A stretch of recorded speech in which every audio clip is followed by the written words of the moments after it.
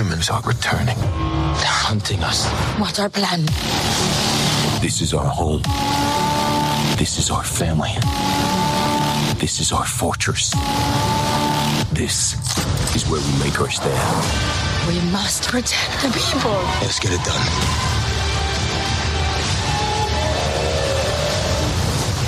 Avatar: The Way of Water. Experience it in 3D. Tickets on sale now. Bonus episode. There's already like 7 million podcasts talking about pop culture and all that. Makes us happy like shooting at a womp rat. But it's all been done before. And we don't want to be a copycat. We're the leftovers picking up the scraps dropped by the cool kids. It's a trap. Gonna toss it, gonna taste it. Do we love it? Hey, let's face it, can't erase it. Let's embrace it. Tupperware party. Subculture spill over like a vulture. Carry over counterculture, pushover, pop culture. Leftovers. And we're the uncool kids. What's to say has already been said. Leftovers. Pretty sure that the only talent is the band that's singing this. Pop culture leftovers. Hey, welcome to Pop Culture Leftovers, the only podcast that sounds even better the second day after it's been uploaded. I'm Brian. I'm Jake. And we're the leftovers. And, this is our episode. We're going to be covering Avatar: The Way of Water. And, that's what it's called, right? The Way of Water? Correct. Beat by beat, too. Every scene. Yeah.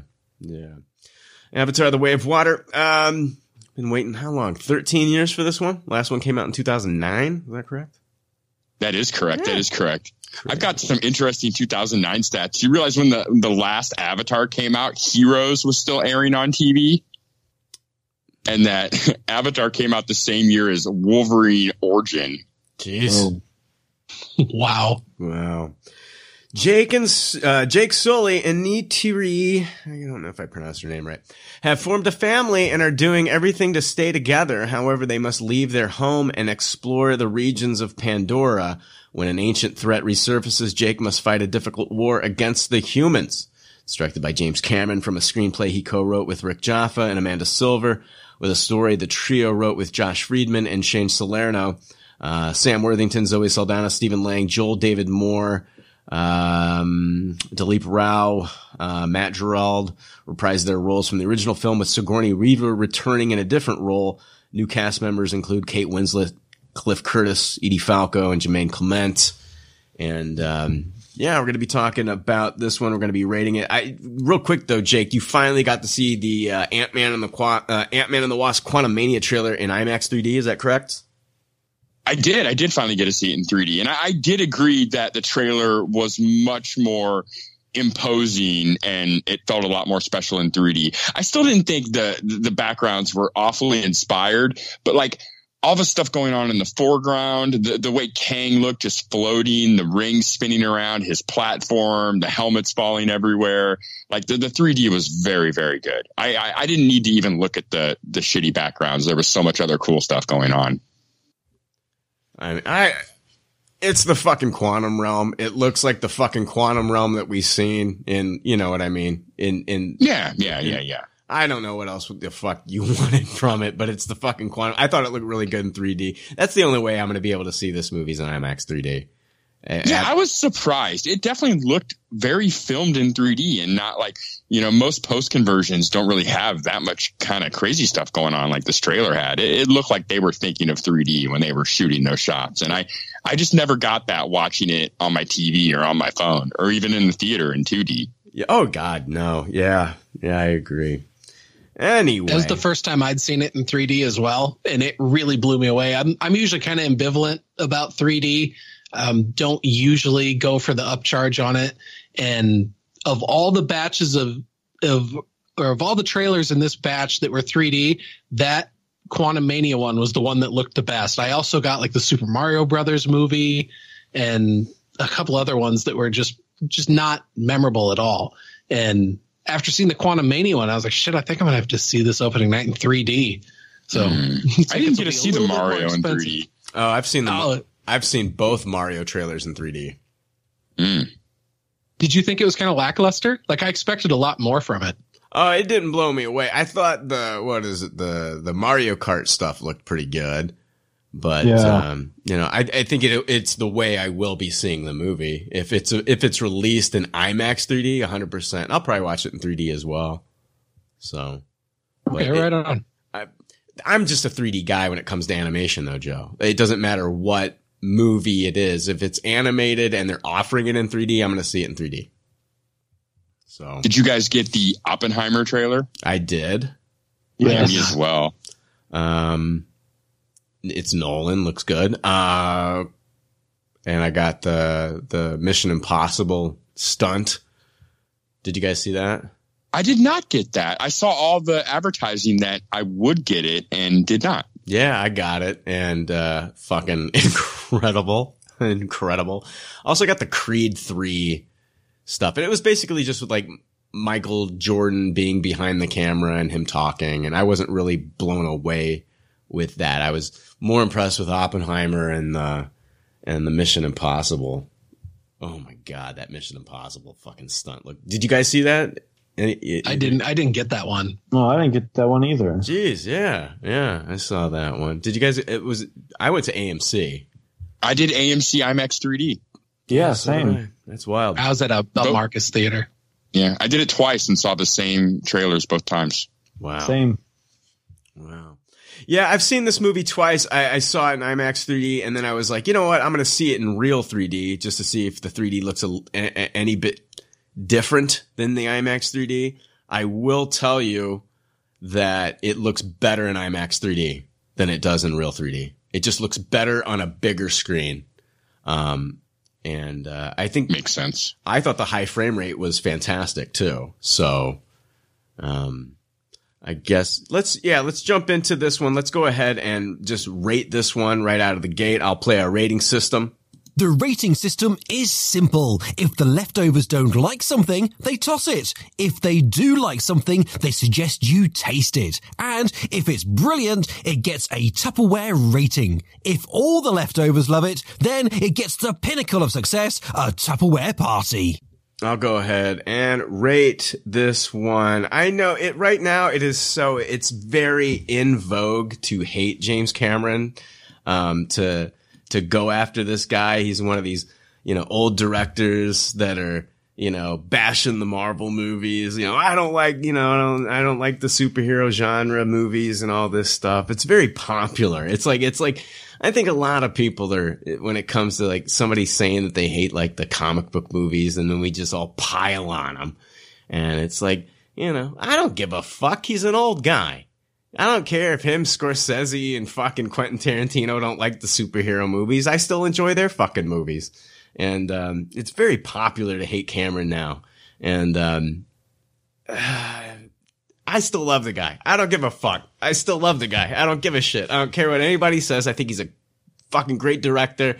Even though I wasn't the biggest fan of the first Avatar movie, I still thought that he's a visionary, and what he did was very impressive. The 3D Fusion camera did change the game with the technology in 3D, and he's just, I look at what he did in The Way of Water and what he's been able to do with Pandora in these water scenes, and it takes me back to like what was it, 1989, when I'm watching The Abyss for the first time and seeing what he's doing with water there, and just seeing how much, like, even though he's like much older now, he's still not pumping the brakes on his career and his visions, and he's just going full throttle. And I'm impressed by that. I think the guy took a lot of the criticism from the first movie, and I think he did put together a better story in this one. I did have some problems with the story. It's a long movie. But I didn't feel like it was a slog. And I thought, like, when we did get it's not action packed throughout, but I think what worked for me in this movie is the family unit, as opposed to the first movie. It felt like we had, Jake Sully, who was kind of like at odds with, with the government, and then also at odds at times with the Na'vi. And I feel like in this one, he's got his own family unit. And I thought the kids were wonderfully acted. And I did think it was kind of bizarre, like bringing Stephen Lang's character back into an Avatar in this one. But then it was like, it's also an interesting dynamic though, because he's a human that's being brought into an Avatar, and he's more human than Na'vi. But then now he has a son who is human, but is more Na'vi than human. So the dynamic between those two characters, even though I thought it was a weird choice to have like him have a son in this, I just thought it was an interesting kind of like character exploration there between those two. And I like to call that kid, they call him Spider in the movie. I like to call him Avatarzan. Space Tarzan. So, and I've always been a fan of the Tarzan character anyway, but, I really enjoyed this movie. I think it's leagues better than the first one. 20,000 leagues to be precise. Bad joke. Anyway, let's see here.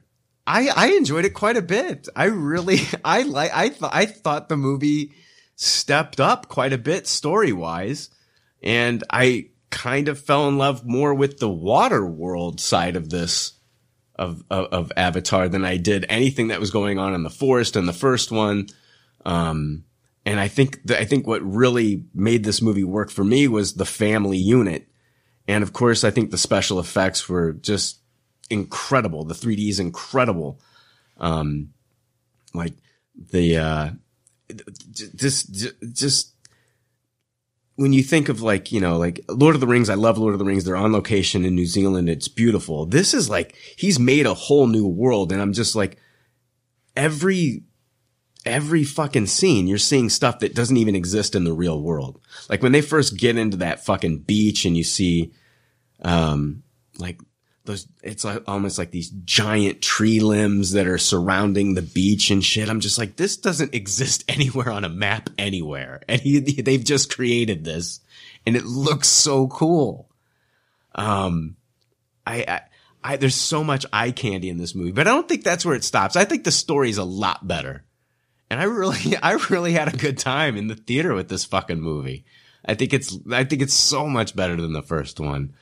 And, I think Cameron still got it. And I think a lot of people are gonna shit on this movie and not like it. And I think they're gonna have other people that's gonna turn them around on it.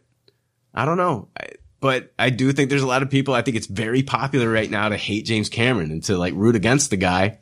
I don't give a fuck. My mom doesn't like fucking Marvel movies, but she doesn't have fucking people calling her out on Twitter, calling her a cunt and shit because she doesn't like Marvel movies. My mom's never liked Marvel movies.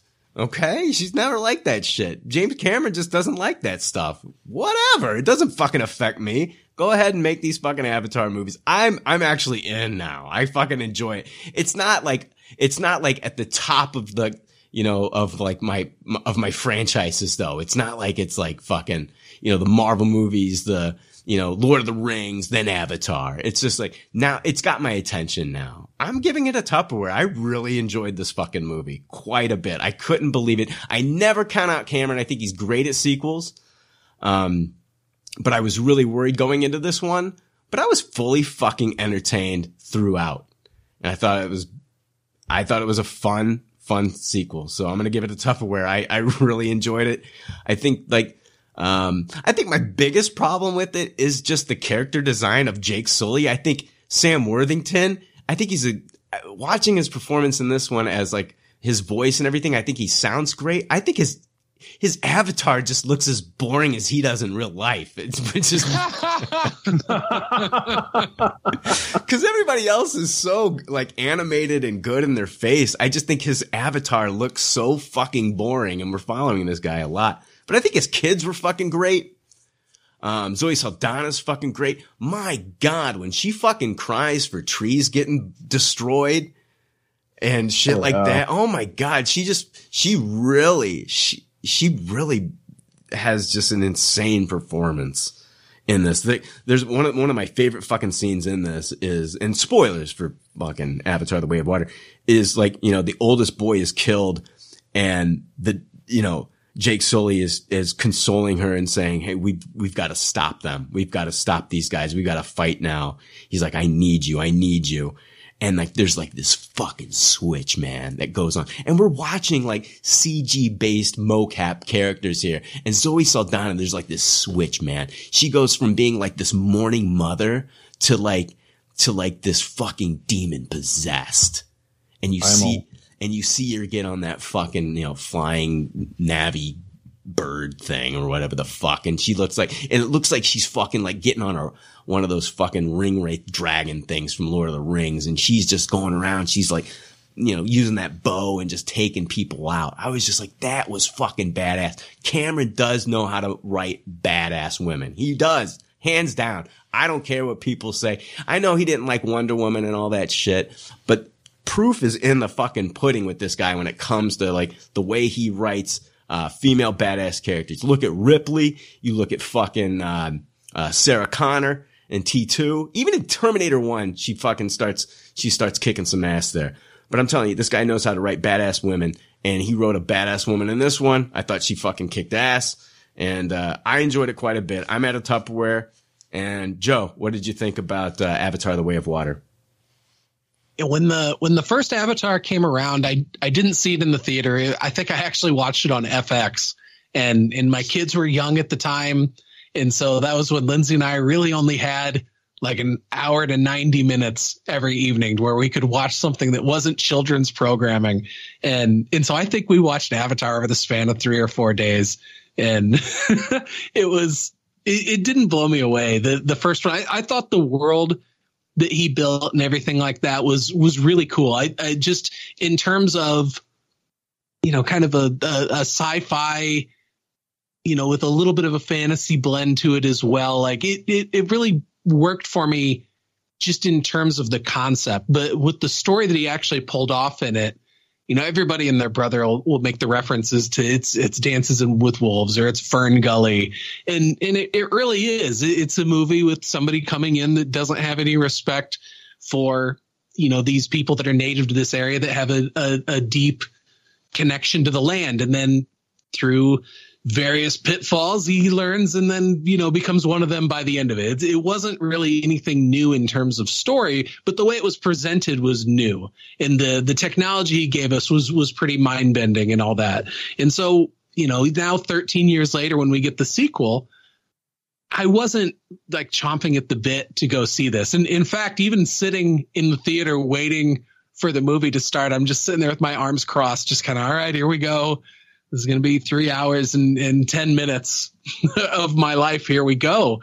And within the first act, though, I started noticing myself smiling. And I'm like, shit, I'm getting really attached to these characters. And with the way that he runs through the beginning of the movie, just showing, he's like, keeps repeating that happiness is simple. And it's filling in these gaps in the story of what happened after the events of the first movie. And we see the birth of his first son and his naming and the way that his family comes together. And then it all comes crashing down when they see these bright lights in the sky and they know that the sky people are coming back.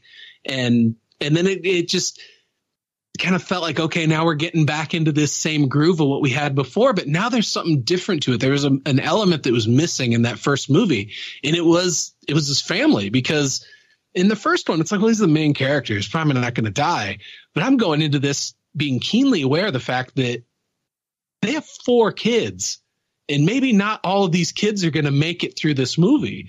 And so I'm just kind of at the edge of my seat through this whole movie, just being so worried about his kids. And there's so many different times where all of his children are put into this mortal danger. And the way that it finally shakes down in that third act, when he loses Neteo and he dies that very heroic death. And I mean, oh geez, I'm jumping right over the whale scene too. The whale scene absolutely gutted me. And I just couldn't believe how emotional this movie made me. And then all of a sudden, like, I've got tears streaming down my face. I'm like, fuck, I am 100% committed on this movie. He came around And he won me over in this in a way that I didn't think was going to be possible, because I went into it completely ambivalent. I was like, yeah, Avatar, it's cool that so many people like it, but I just don't see him being able to capture lightning in a bottle twice with this. And, it remains to be seen if it's going to do the box office numbers. But I'll tell you what, man, he captured the spectacle of the first one, and he took it to the next level by putting it in the ocean.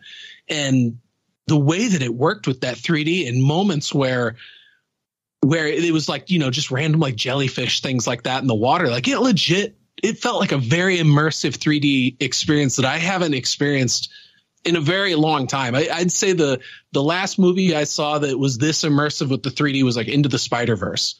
And that one really blew me away. And I don't go in on the 3D that often. And the 3D in this one was really, really spectacular. And it really did add to it. And man, but just the heart in this movie, and especially with that little scene at the end where they connect to the tree and then they go and see Neteo again. And it's just like slipping back and forth between like his, older juvenile form and like the little kid form. And I was just a mess, just an absolute mess. When credits finally started rolling, I had to take my 3D glasses off and like use my sleeves to wipe all the tears off my face. Like, this movie absolutely worked for me in that way. I did not expect this much heart to be brought with it. And, when I go back and think of all the amazing James Cameron movies I've seen, like The Abyss is one of my favorite movies ever. Like, I've lost track of the amount of times I've seen that movie. And so this one is just right up there with me for it. He did it again. And I went from not giving a shit to, wow, I can't wait to see how this is going to shake down in the next one. I loved all the different characters in this. I loved how deeper they went into those stories and developing those characters. I was shocked to see how they brought Stephen Lang's characters back, but I think we can kind of get into theories and stuff later, so I won't really touch on that yet.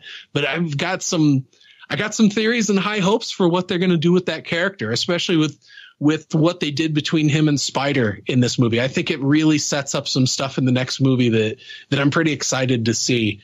And yeah, all in all, this was an absolute Tupperware for me. I didn't think I was going to like it. And this has actually made me want to, when this eventually comes out and I can watch it at home, I will probably end up picking up a copy of the first one as well, just so I can have the whole set and watch them all. I've never gone back and revisited the first one after watching it that one time.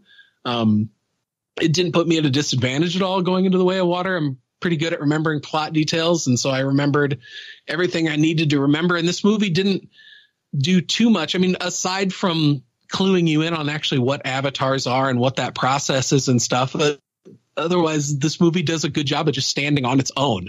I don't think it's necessarily required watching to go back and watch the first one, but yeah, this one was great. It was a total Tupperware for me. All right.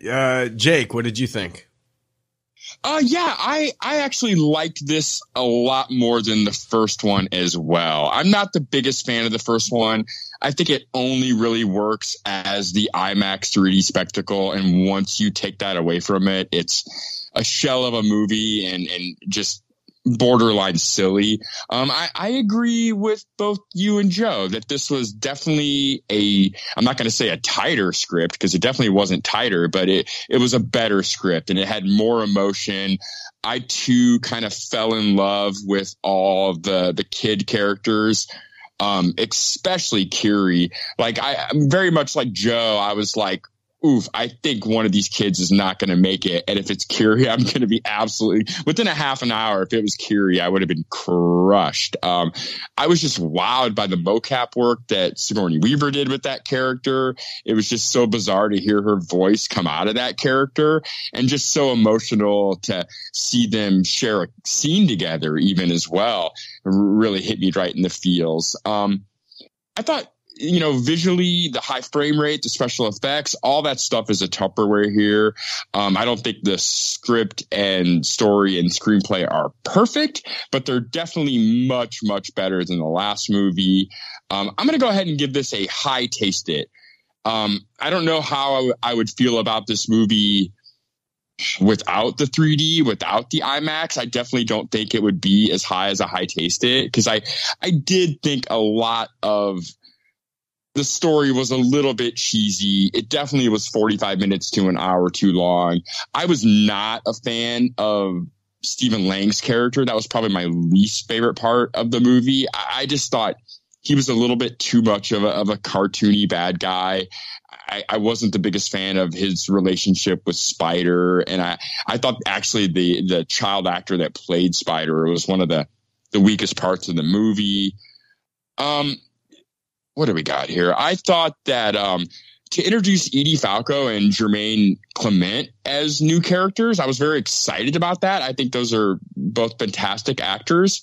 I expect we're going to see more of Edie Falco in the future movies, but I don't know. I thought it was a little bit of a waste of her talent. They made her a little bit over the top, cheesy. And after the first act, I don't think you even ever see that character again. They kind of led me to believe that character would be a little bit more of a background kind of Emperor Palpatine bad guy. And none of that ever seemed to pan out. And I was even more confused with the Jermaine Clement casting. I think he's primarily known for, how funny and charismatic he can be. And I felt like they let him do none of that in this movie. I'm not sure if we're going to see that character again.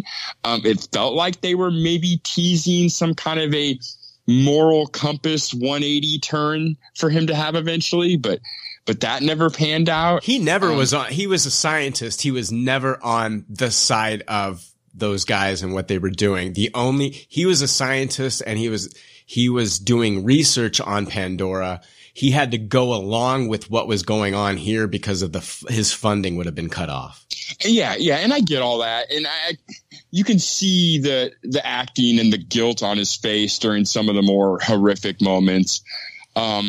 I think it was like definitely when he's watching Spider react to like when they're hunting down that sea creature, it's almost a look of shame and embarrassment that he has to go along with this kind of stuff, being a man of science. I thought with what he was given, I thought he did a fantastic job personally. Yeah. I actually think he did well too. I just wish they would have given him more, I guess. It just felt like not enough for him to chew on.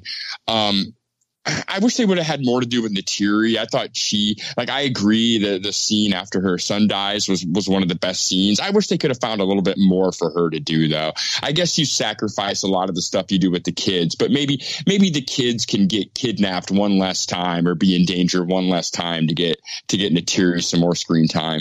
And, I thought the whale stuff, it actually teared me up when we had the whale stuff, but I thought the build up to that was maybe a little bit too long as well. It was very odd to me that we've kind of gotten rid of really caring a ton about the unobtainium, and the whole thing seems like more of a revenge mission. And now there's this entirely brand new substance that we're just finding out in this movie that, comes from the whale's heads that lets you live forever or whatever. Did that stuff get named? I forget what it was called. They did have a name for it. I can't remember what it was called. It's like Amrosa or something. Something like that, yeah. Yeah. But I mean, everything is just so visually pleasing and so much fun that when I'm in the movie, and I've watched it 2 times, I really only think about silly stuff after the fact. Like I'm kind of just along for the ride while I watch it. And I mean, I kind of went into this movie wanting to hate it. So for me to turn around and be smiling and crying and actually have a good time and want to go see it a second time, I was very surprised by that. I still can't Tupperware this thing because I feel like if you take away the 3D IMAX, that this movie's not a high taste it to me. I don't think I could tolerate 3.5 hours of this without the visuals, the way they were presented to me, the way I saw them. But, I was very delightfully surprised at how good this was. And I too got a lot of James Cameron vibes in that third act. Not just The Abyss, but I had a lot of Titanic vibes as well. Oh yeah. With the ship flipping over. And then also I got a lot of Terminator vibes with the explosions going on inside and basically anything inside there you can use as a weapon, so yeah. The substance is called Amrita, which Amrita, Amrit, or Amata in Pali is a Sanskrit word that means immortality. It is a central concept within Indian religions and is often referred in ancient Indian texts as an elixir. So, I found that's interesting. I also was the only one I saw this movie the very first possible time you could see it, opening day. And I applauded when the whale hunter got killed, and I was met by crickets in my crowd. Oh, dude, his fucking arm got ripped off too. Yeah, awesome. I clapped like a fucking buffoon, and everyone was like, be quiet. Yeah, I cheered, and I was the only one in my cinema to make any noise. And I'm like, really? The guy was so hateable. Yeah, I actually wish they would have killed Stephen Lang characters off. That character really annoyed me. I don't care what goes on in the future movies with him. I do. And here, you know what? Fuck it. I'm going to jump into that right now since you brought it up. Let's do it. Because I want to hear what you have to say, Paul, about your rating and everything. But before I forget, I think what we're seeing with his character, the government this corporation is using these Na'vi avatars, these military men to kind of like take over Pandora and use it for its resources. I think if we see in a future movie that they start winning, they start getting what they want, and they start terraforming the earth, terraforming Pandora, and people are starting to live there with the inhabitants of Pandora, the Na'vi, that they're not going to have a use for these. He's going to find out that they're not going to have a use for them anymore. And I think that they're going to see that they're going to be treated differently, and almost like racially, specially different, like they're racist species against them, the same people that have helped them fight the Na'vi. And I think his character is going to be pushed over onto the side of the Na'vi. I think that they're going to have to. I agree with that. Mm-hmm. I hate that though. I don't want this character to have any kind of redemptive arc. This character's shitty. Like, I don't know how recently you've seen the first movie, but they're talking about making 6 to 7 of these movies. And I think we're going to be watching the Na'vi over generations. I think by the time we get into the next movie, like the kids are going to be, maybe even more adults or older. They kind of tease that the one, boy who survived has a relationship is going to have a future relationship with this, this girl from the Moana tribe and Moana tribe. That's a joke. They just anyway that they'll have kids, and we're gonna watch these, this family grow over generations, and I think we'll see an older Spider, and we'll see his relationship.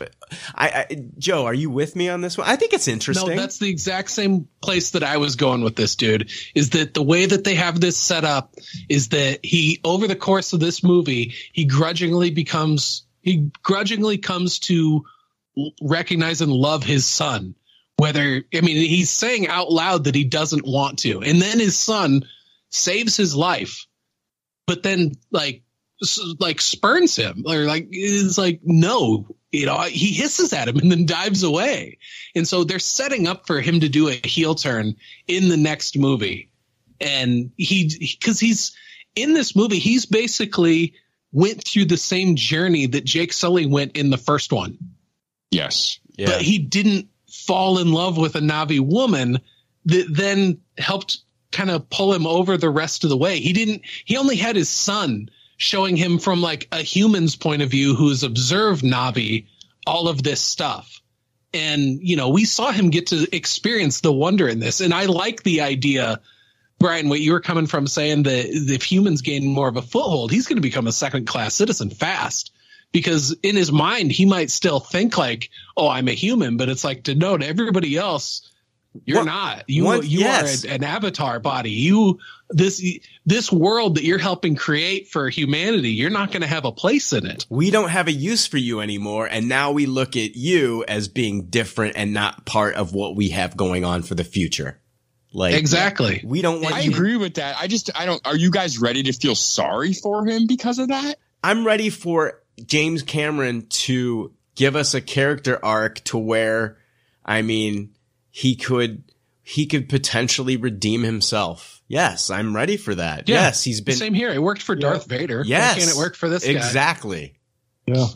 My last note I have real quick before we get to Paul is I thought it was a funny but a brilliant stroke by James Cameron to do the little bit in the first act where we've got Jake Sully talking about that he's heard Na'vi so long that now he just hears English, and it was kind of a nice little escape route to where we didn't have to have an entire movie that mostly fit on Pandora filled with subtitles. I thought that was, most movies don't even bother trying to, like Star Wars does not give a shit about any of this. And I thought it was just one little throwaway line, but it made it perfectly acceptable that we were going to be hearing all these Na'vi speaking in English. Well, I like Na'vi kids saying stuff like that they've learned from their dad, like, you know, like penis breath head? Or penis head or whatever.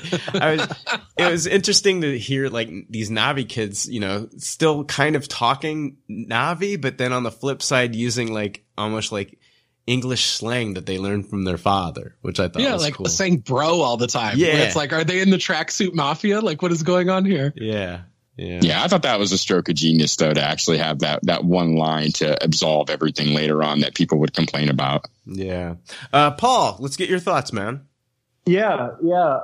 I had no plans of seeing this until you texted me, and I wanted to be on, so I wanted to see it. But, you know, when the first one came out, I walked out of that theater saying, oh, this is the greatest thing I ever saw. And it was just because of the spectacle. Like, I'd never seen anything in 3D like that before, with like all those floating things throughout the whole movie. You just kind of felt like you were there. And then when it came on DVD, I watched it, and like Jake said, like, it's a shell of itself. It's like, oh, this is just a bad ripoff of Ferngully. And I just had no excitement to see this movie. And then you hear reports like, oh, you know, Stephen Lang's coming back and Sigourney Weaver is going to play a 14-year-old. And I'm just like, oh, all this sounds like it's shaping up to just be a terrible fucking movie. You know, and then it was nice going in. Like, we have had tons of 3D movies since Avatar, nothing, you know, quite exactly the way he did it, because he pretty much built the cameras and everything, the technology for that movie. But, you know, and like, I think it worked for me in this one that I've kind of had more experience with the 3D and seen, you know, grand movies close to Avatar. So it's not like I was just distracted by all the visuals in this movie, where I could really just sit down and enjoy it. And I had a fucking blast watching this movie. I love kind of love the Terminator type of thing in the beginning, where now we're seeing like Stephen Lang's character waking up the same way Jake Sully woke up as an Avatar. You're just kind of like, what the fuck's happening here? I loved all of that. I loved fucking Sigourney Weaver's character. I love kind of the mystery around it. I thought she was such a great presence, and kind of her little powers, her connection to Pandora was so much fun. You know, the family element really was the big reason why I did love this movie. I was really enjoying it, and then the whale scene happened, and it was, you know, terrifying and just terrible what was going on. But man, I'm just sitting there like, okay, where's the redemption? And one of my favorite characters is, I don't know the name of the species of whale, and I don't know the name of the outcast whale, but when you know, they're going back, and you know, like his buddy, the son, is in trouble, and he's just underwater getting pissed off and slamming into rocks. You know, shit's about to happen. And I loved the payoff for that terrible, traumatizing scene we got of them killing, you know, the whale. And then you go back and you see that the calf is dead. It's like, what the fuck? And I love the new characters. I thought Cliff Curtis and Kate Winslet were scene stealers in their own right. I just love kind of their own tribe, how they were outsiders like Jake was, but yet they're still able to bring them in. Like they're not going to shit on somebody in need. And one thing that I really took note of this is, especially with watching like Thor, Love and Thunder with a lot of the forced humor, there was some really funny parts in this that I don't even think were forced on us. And spoiler, Steve talked about this too, but I remember laughing my ass off in the theater during the final fight scene, when Naturi's going on her primal rage and you see that guy get hit with a bow, and the little girl just looks up. She sees the quills on it, and she goes, "Mom's here." I fucking pissed my pants in the theater, but I thought this was a fantastic movie. The end scene Joe talked about had me in a broken mess, but I was expecting to hate this movie. I don't know if that's why I love it so much, but it is a total Tupperware. I saw it twice. I would love to see it again, and I just had the most fun with this. It blew every expectation I had going into this.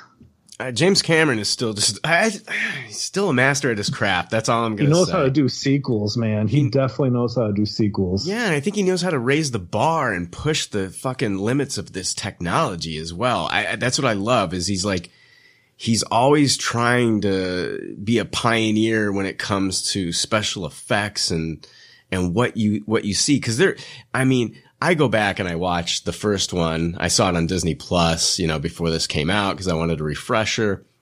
And I was just like, man, these effects looked amazing the first time I saw them in the theater in 3D 13 years ago. But it just felt like I was watching, a video game now.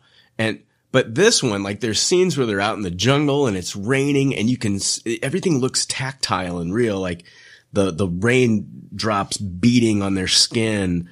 And I was just blown away. Let's talk about, I do want to talk about Sigourney Weaver's character, of Kiri. And she is born from Dr. Grace Augustine's avatar. And I don't think that there was a spouse. Remember at the end, she went with, their god, Awe, right? And yes. Mm-hmm. I think it's an immaculate conception. I think that she is sort of like now kind of like this world's version of Neo, where she's been created of Dr. Grace Augustine's body, but she's the child of Awe and like basically can like kind of like the chosen one, Neo here. And I'm really interested to see what this character is going to be able to do. It was just cool. She would be able to plug into different parts of Pandora's environment and then control it. Like she's controlling a video game, like that scene under the water where she's just grabbing those guys in those, underwater subs and crushing them like tin cans and then crushing their bodies and shit. I was just like, okay, she's become Neo. That's incredible. I hadn't made that connection with the Neo part. I love it. Yeah, I also like how so many of the Na'vi saw her as an outcast, and not just the Na'vi, even the humans as well. Like she was like some kind of like bastardization of this species, and I think that's cool storytelling. That at the end of the day, she very well could be like the one that just unites everyone. Like that she's so connected to their god, but like so many of the other Na'vi look down upon her as some kind of freak of nature. Yeah, they call them like the ones that are from the avatars that are humans. They say they have like demon blood. Is it because they have 4 fingers and a thumb as opposed to the Na'vi who have 3 and a thumb? Yeah, that's one of the big identifiers. It seems like they definitely make fun of that any chance they could get. And, they look down upon that. And for that character to be the one that, eventually is so connected to their livelihood, I think is a cool story twist. Yeah, I had the same thoughts because I know, like they're making jokes about in the movie that Joel Edgar Moore, or whatever his name is, was the dad because he was just always creepishly behind Sigourney Weaver's character. I was dying at that shit, man. That was funny. But and there was people online like oh, I hope we find out who the dad is, and I thought it was kind of explained almost in the first one because like you definitely see like the mother tree trying to make some connections between the human form and the avatar form. And the lady, Naturi's mom says, oh, her body was weak, but I think there was enough that got through for that avatar to kind of, quote unquote, be impregnated by Iwa or Yue or however you say it.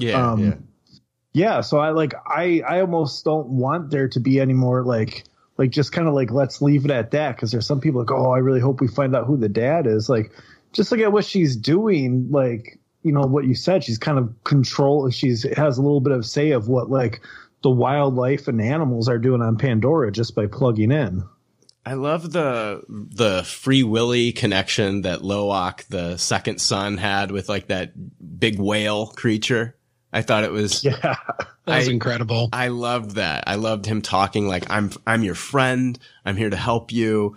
Like, tell me why you're an outcast. And I loved, even just seeing Loak through that character's eye too. The way the visual on that looked really cool. So I loved that relationship.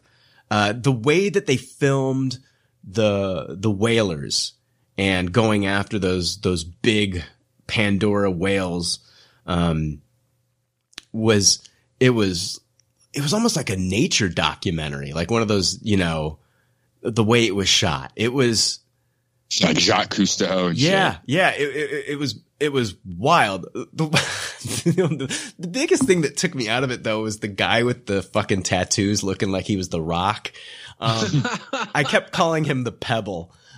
Throughout that's awesome. When I was that guy took me out of it. But even there's the scene where, the one sea creature is going after Loak, and Loak is like hiding behind the coral, and just the way that fucking thing moved. It's like whoever, was involved in the VFX for these underwater creatures really paid a lot of respects to like underwater creatures that we have in the existing world. It was just incredible it felt like you were watching something that was real under the water, but none of this exists. I was blown away. It was incredible. I could just watch scenes of underwater Pandora for hours. Cause I feel like, oh yes, bring on the screensavers. Yeah. Yes.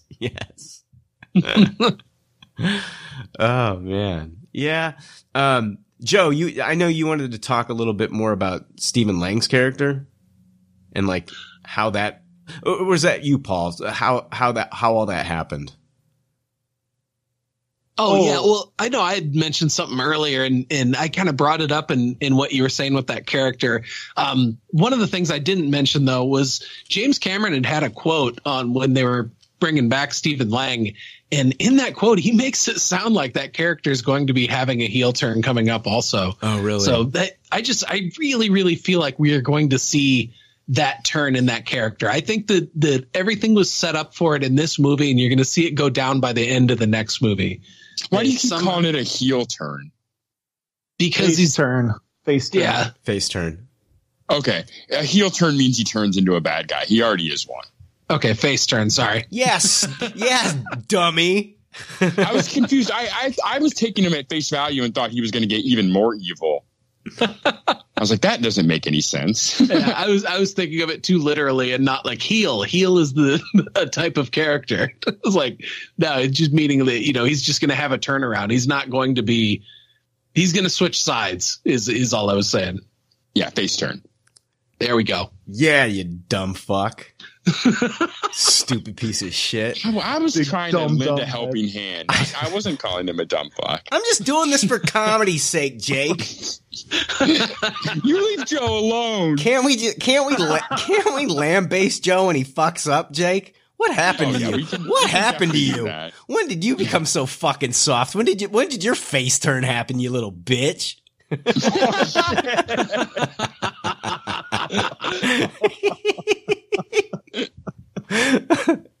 Jake, you were talking about Edie Falco and how she was kind of underused in this movie. Did you see this Variety article? It was titled... Oh, I did. It was awesome. Edie Falco shot Avatar 2 so long ago, she thought it had already got released and flopped.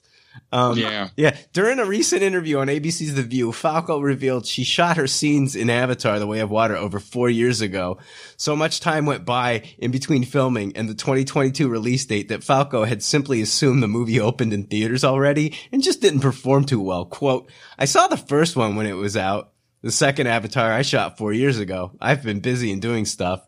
Somebody mentioned Avatar and I thought, oh, I guess it came out and it didn't do very well because I didn't hear anything about it. It happens. someone recently said Avatar is coming out, and I said, "Oh, it hasn't come out yet. I will never work again because I said that."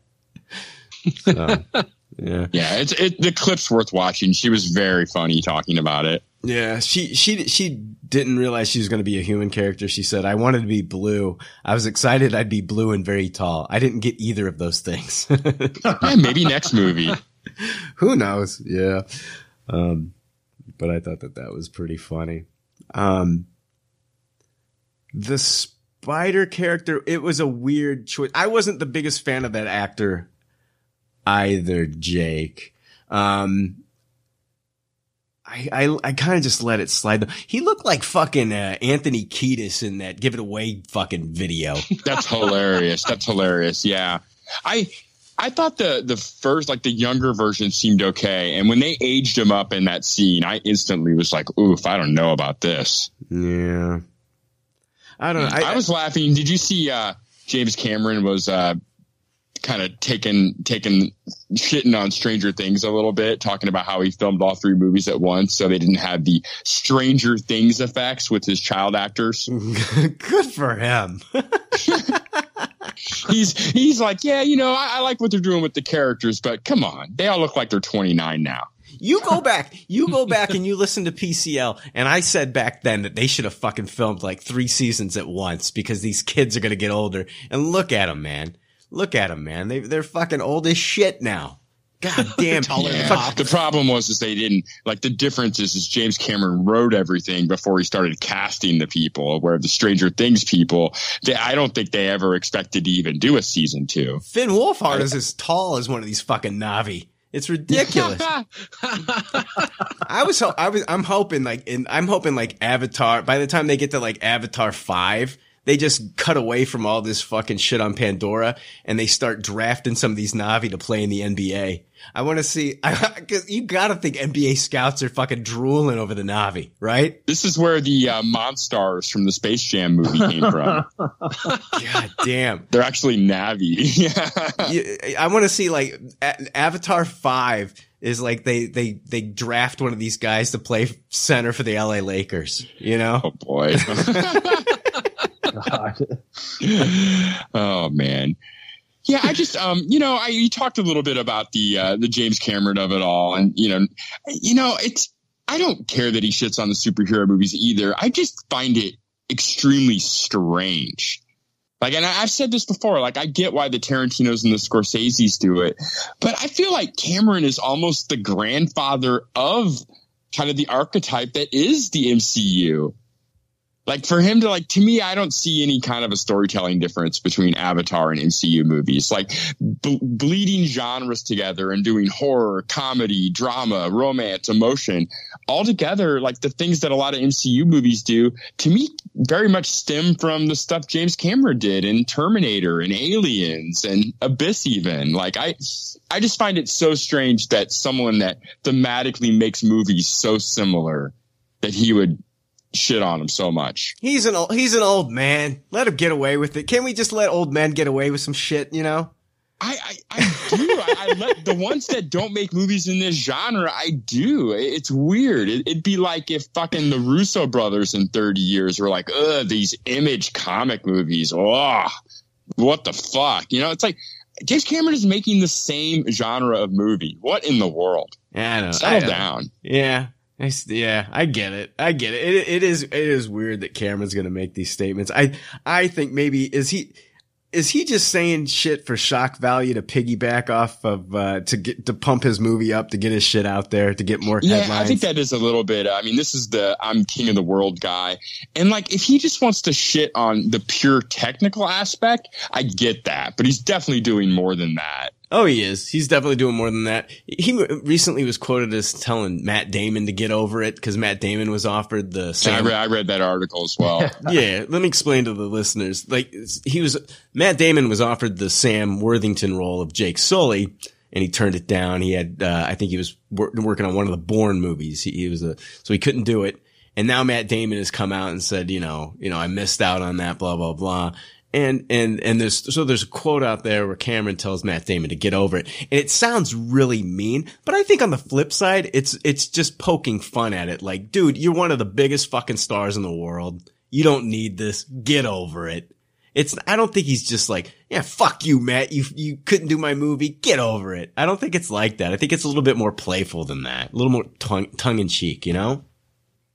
I agree with that. And I mean, yeah, Matt Damon doesn't need it at all. Fucking Sam, what's his name, definitely needs Sam it. Worthington needs this fucking movie. Like Sam who's the fuck? Yeah, needs this. Did you guys see the video of him leaving one of these premiere screenings, and there's a bunch of fans like by the exit with a bunch of stuff for him to sign, and he just like kept walking, so everyone starts booing him. And he gets in his car and he rolls down the window and he's just giving him the double bird the whole time the car's leaving. What? Wow, what a douchebag. No shit. God. Yeah, the whole crowd just started booing when he wasn't like signing or shaking hands. He just pretended nobody was there. They start booing. He gets like in his Escalade. And then you just see the window come down. He's got like his middle finger, both middle fingers just sticking out the windows. He's like, if you won't take me with my Clash of the Titans, then you don't get me for my Way of the Water. Oh, boy. Dude, I remember reading an interview with him years and years ago. I think it was in an issue of Maxim magazine. And he just came off as the most arrogant fucking prick in that interview. Like, I wasn't impressed by the time I was done with it.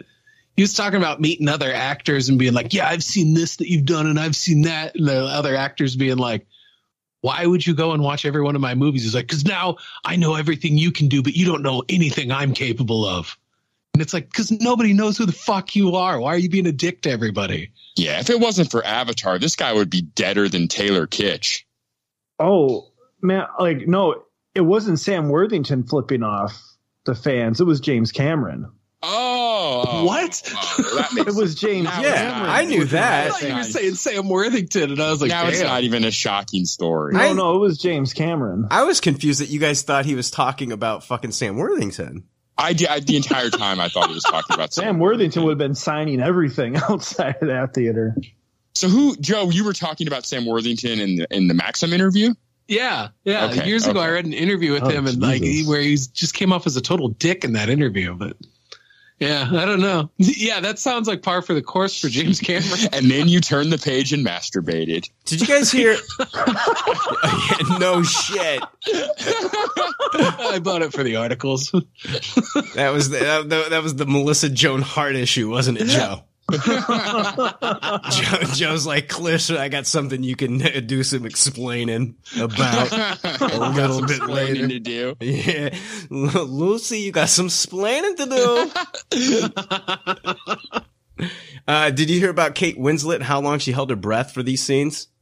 Yeah, she beat Tom Cruise's record. She beat Tom. She set a new record. 7 minutes and 14 seconds. So she beat Cruise's record. Yeah, it's insane. You know, she swore that she would never work with James Cameron again after Titanic. Yeah, she fucking lied. You're a fucking liar, Kate Winslet.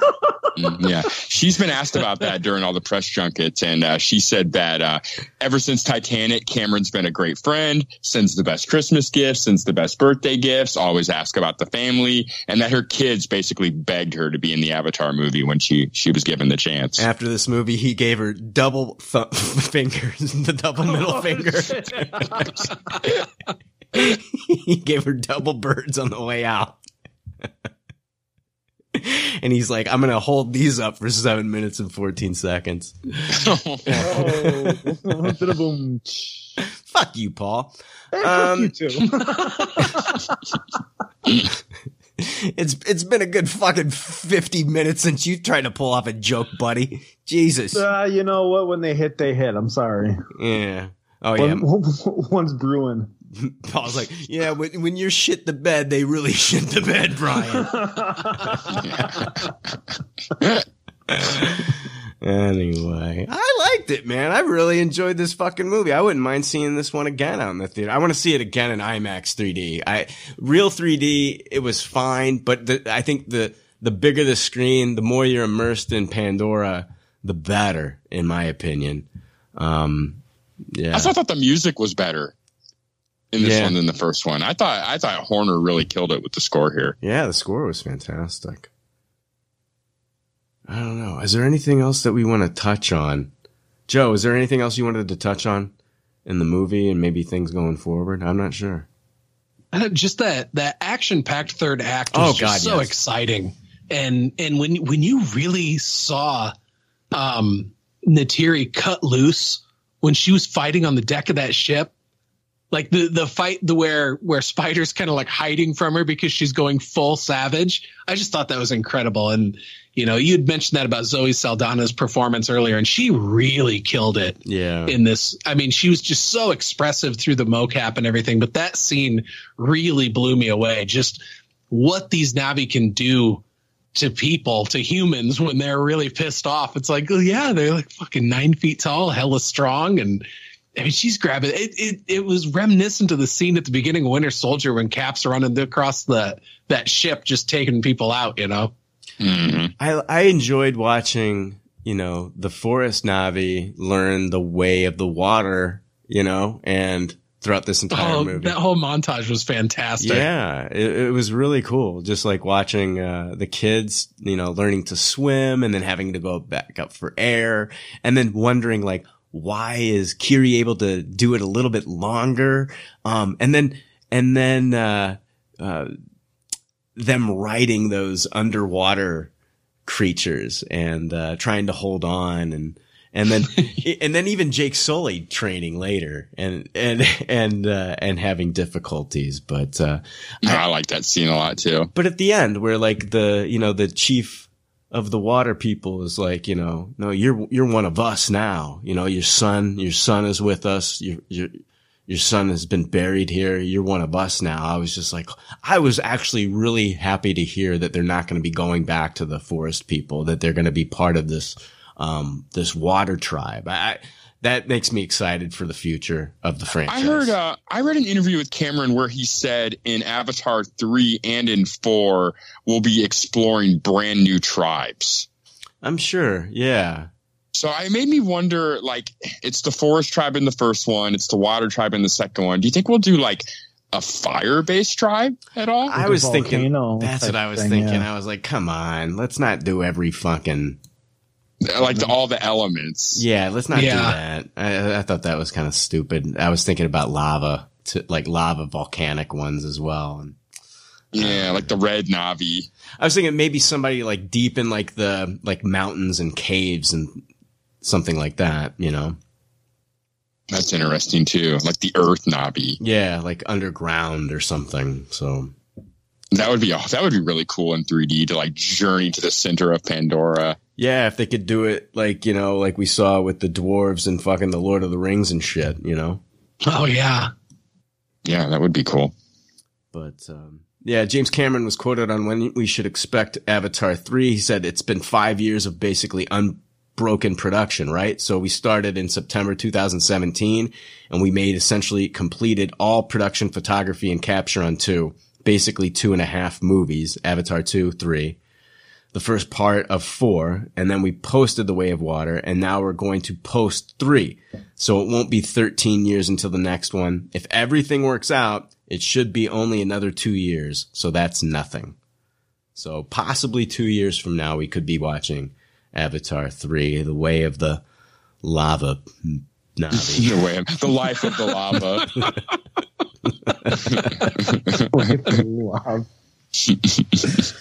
So, yeah. That's exciting that we won't have to wait that long. And I'm sure it'll do nothing but help, you know, audiences, that there won't be that 13-year gap where people are trying to remember what they loved about the first one. You know, 2 years, that's still really fresh in people's memories.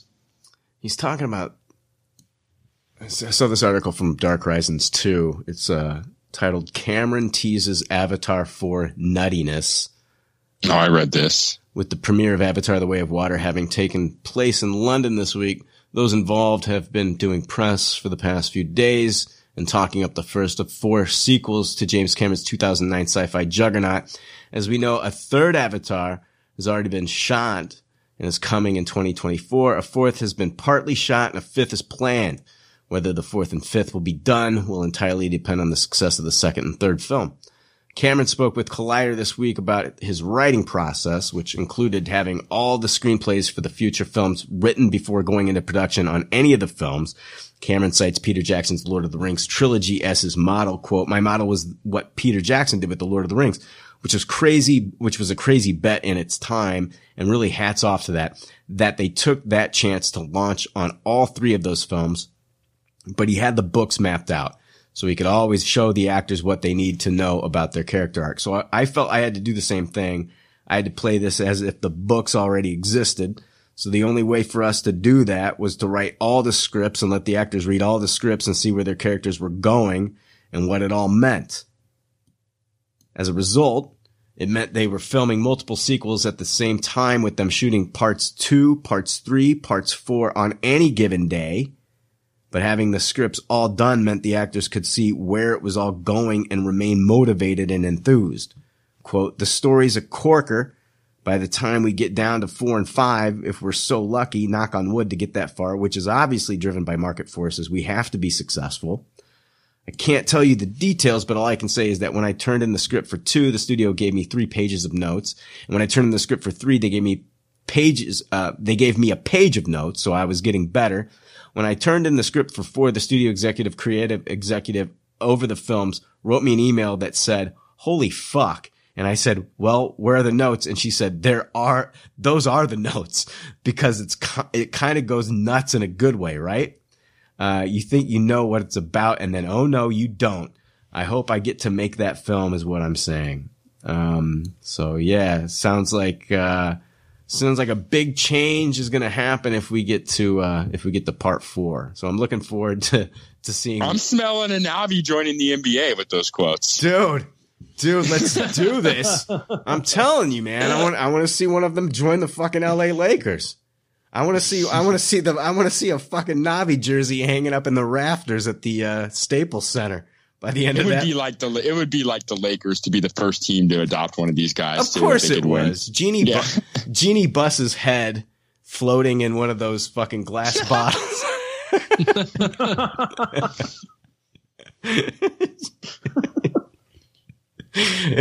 Anyway, that's all I got. I don't know. Do you guys have any final thoughts on the old Avatar: The Way of Water? No, I have a question. Oh, sorry.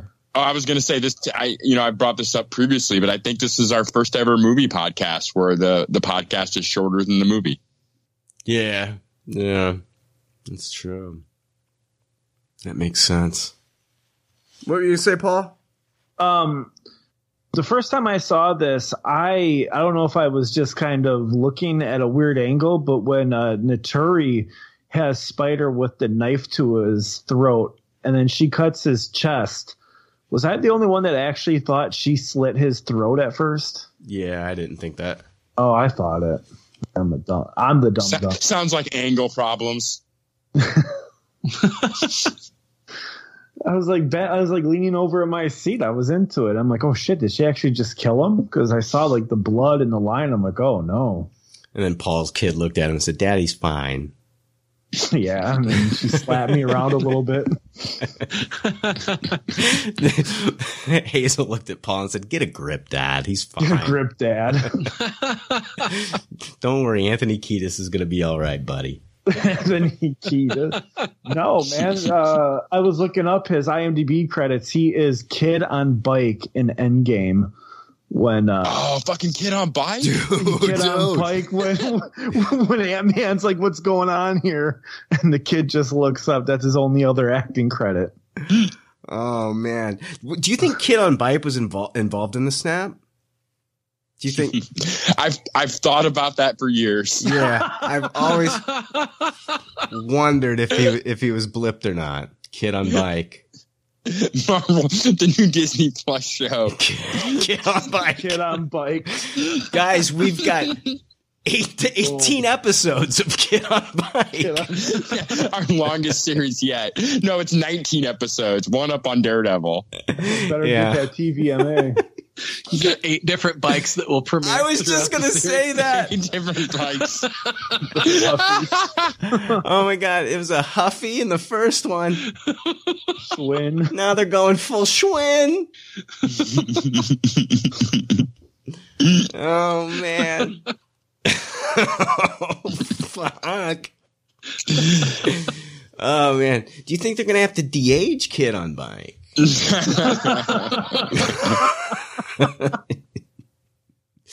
Cameron comes out and he's like, finally, the MCU has finally put out something I can respect. That Kid on Bike series was fantastic. My whole family gathers around the TV to watch Kid on Bike. Premier event television. Instead of the Marvel logo spinning around with the characters, you just see like spokes. Yeah, yes.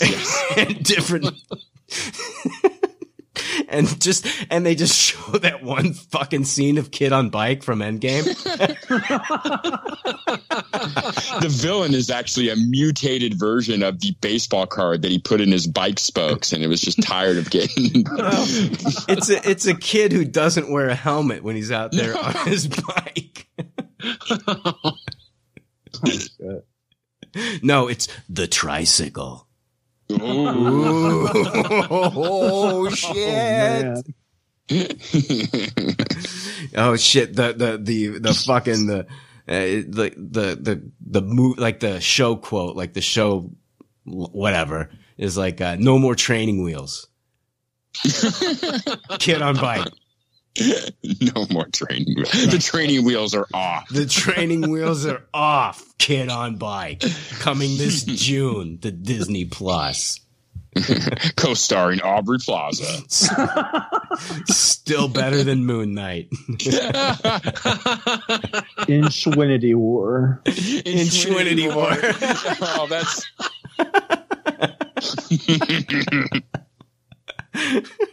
Paul, you always come through at the end of these episodes so strong. Yeah. He did say he had one brewing. What a payoff. Oh. That was the best joke of the episode. Infinity Wars. I can't even say it. The Infinity Saga. Oh, God. Anyway, man, yes, I am ready to put this fucker to bed. I'm also ready to put myself to bed. Joe, wanted to thank you for joining us on this episode. Where can people find you, dude? Hey, you can find me on Startcast. I'm having one-on-one conversations with people. It's just kind of free-flowing conversation. It just kind of goes wherever it goes. Last episode, I had Clayton Gillespie from the Leftover Army on, and had a great time talking with Clayton. I thought it was funny that you said free-flowing in the least free-flowing way I've ever heard. Free-flowing. Paul. Yeah. Where can people find you? Apple Oranges and the Cinedudes with Jess Candelori. Oh, wow. You sound excited as fuck for that. I want you to get to bed, man. You can find it. Oh, God. Oh, no, man. I'm serious. After that fucking endorsement, after that, you know what I mean? People are just, they can't wait to listen now. Oh, wow. He's told us so much. Okay. You don't have to say free flowing like Joe. You can, you know what I mean? Yeah, no. What do you guys talk about? What do you guys talk about on the Cinedudes? We pick one of our favorite guilty pleasures from the 90s. We play it, we watch along, and we just kind of shoot the shit about some of the facts about the movie, why we like it, and it's usually just us bullshitting the whole time. It's a fun time, and sometimes we get guests on to join us for those. That's how you do a plug. That's how you do a fucking plug. You don't just brush that shit off. Sorry. It's an insult to me when I ask you where can people find you and you're like, I wasn't trying to insult you. It's an insult to me because I give you the floor. I'm giving you the fucking floor to fucking pimp your fucking shit, to pimp your fucking ride, your bike. And you can find us. Cinedudes. You want to make it quick. You said you wanted. I'm sorry. Yeah, you should be fucking sorry. Even longer, Paul. So you did a disservice to Brian by not giving it your all. He could have been to bed already if you just would have put your fucking heart into it. Yeah, no shit, man. Put your fucking Put your heart into it. Then trying to flip it on me, saying, "Oh, I'm trying to get you to bed." No, don't. No, sir. No, sir. You come out there with some energy and some fucking pride in the Cine Dudes and Apple to Oranges. I don't know why I'm getting so upset. Not my fucking podcast. Whatever. Sorry, Paul. Paul hates me right now. No. Yeah, Paul. I wasn't trying. I feel bad if you were insulted. I wasn't trying to insult you at all. Paul, man. what did we talk about on the break? It's all for comedic purposes. Saying, Jesus Christ. It made a good point. Like, you are giving me the time. I should have. Yeah, I felt bad. Don't feel bad. It's all a joke, buddy. All right. Well, then fuck it. Can we go back to Infinity War, please? Can we? Yeah, what happened to that guy? What happened to that fun guy? Let's blip this part. Now we got. You just sound so sad and defeated. You're right, Brian. like you got the gun in you got the barrel of the gun in your fucking mouth. No. Jeez. All right, I'm gonna go. Wouldn't that be crazy if I drowned in the tub tonight after this review? That would be wild. The irony of it all. Anyway. All right, guys. We'll be back in January with the Tuppies. And thanks for listening. Until next time, we're putting a lid on it. Later, y'all. Thanks for listening to Pop Culture Leftovers. Congratulations. I don't know how you did it. I couldn't do it. You people need a t-shirt saying, "I just listened to 2 hours of nonsensical crap." Anyway, if you'd like to reach the Pop Culture Leftovers cast, you can email them at comments@popcultureleftovers.com. You can also follow them on Twitter at PC Leftovers or like their Facebook page. They'd love to hear from you. They're all pretty sad and lonely. One of them is homeless, but I didn't say that. There's already like 7 million podcasts talking about pop culture and all that. Makes us happy like shooting at a womp rat, but it's all been done before. And we don't want to be a copycat. We're the leftovers picking up the scraps dropped by the cool kids. It's a trap. Gonna toss it, gonna taste it, do we love it? Hey, let's face it, can't erase it, let's embrace it. Tupperware party, subculture spill over like a vulture, carry over, counterculture, pushovers, pop culture, leftover. And we're the uncool kids, what's to say has already been said, leftover. Pretty sure that the only talent is the band that's singing this. Pop culture leftovers, podcasts that are original and good have already been done before, so we should separate the wheat from the chaff. And we're the chaff, the crap, even though we're the shit. Woo! We're the leftovers picking up the scraps dropped by the cool kids. It's a trap. Gonna toss it, gonna taste it, do we love it? Hey, let's face it, can't erase it, let's embrace the Tupperware party. Subculture spill over like a vulture, carry over, counterculture, pushovers, pop culture, leftover. And we're the uncool kids, what's to say has already been said, leftover. Pretty sure that the only talent is the band that's singing this. Pop culture leftovers. Pop culture leftovers. Gonna toss it, gonna taste it, do we love it? Hey, let's face it, can't erase it, let's embrace the Tupperware party. Subculture spill over like a vulture, carry over, counterculture, pushovers, pop culture, leftover. And we're the uncool kids, what's to say has already been said, leftover. Pretty sure that the only talent is the band that's singing this. Pop culture leftovers.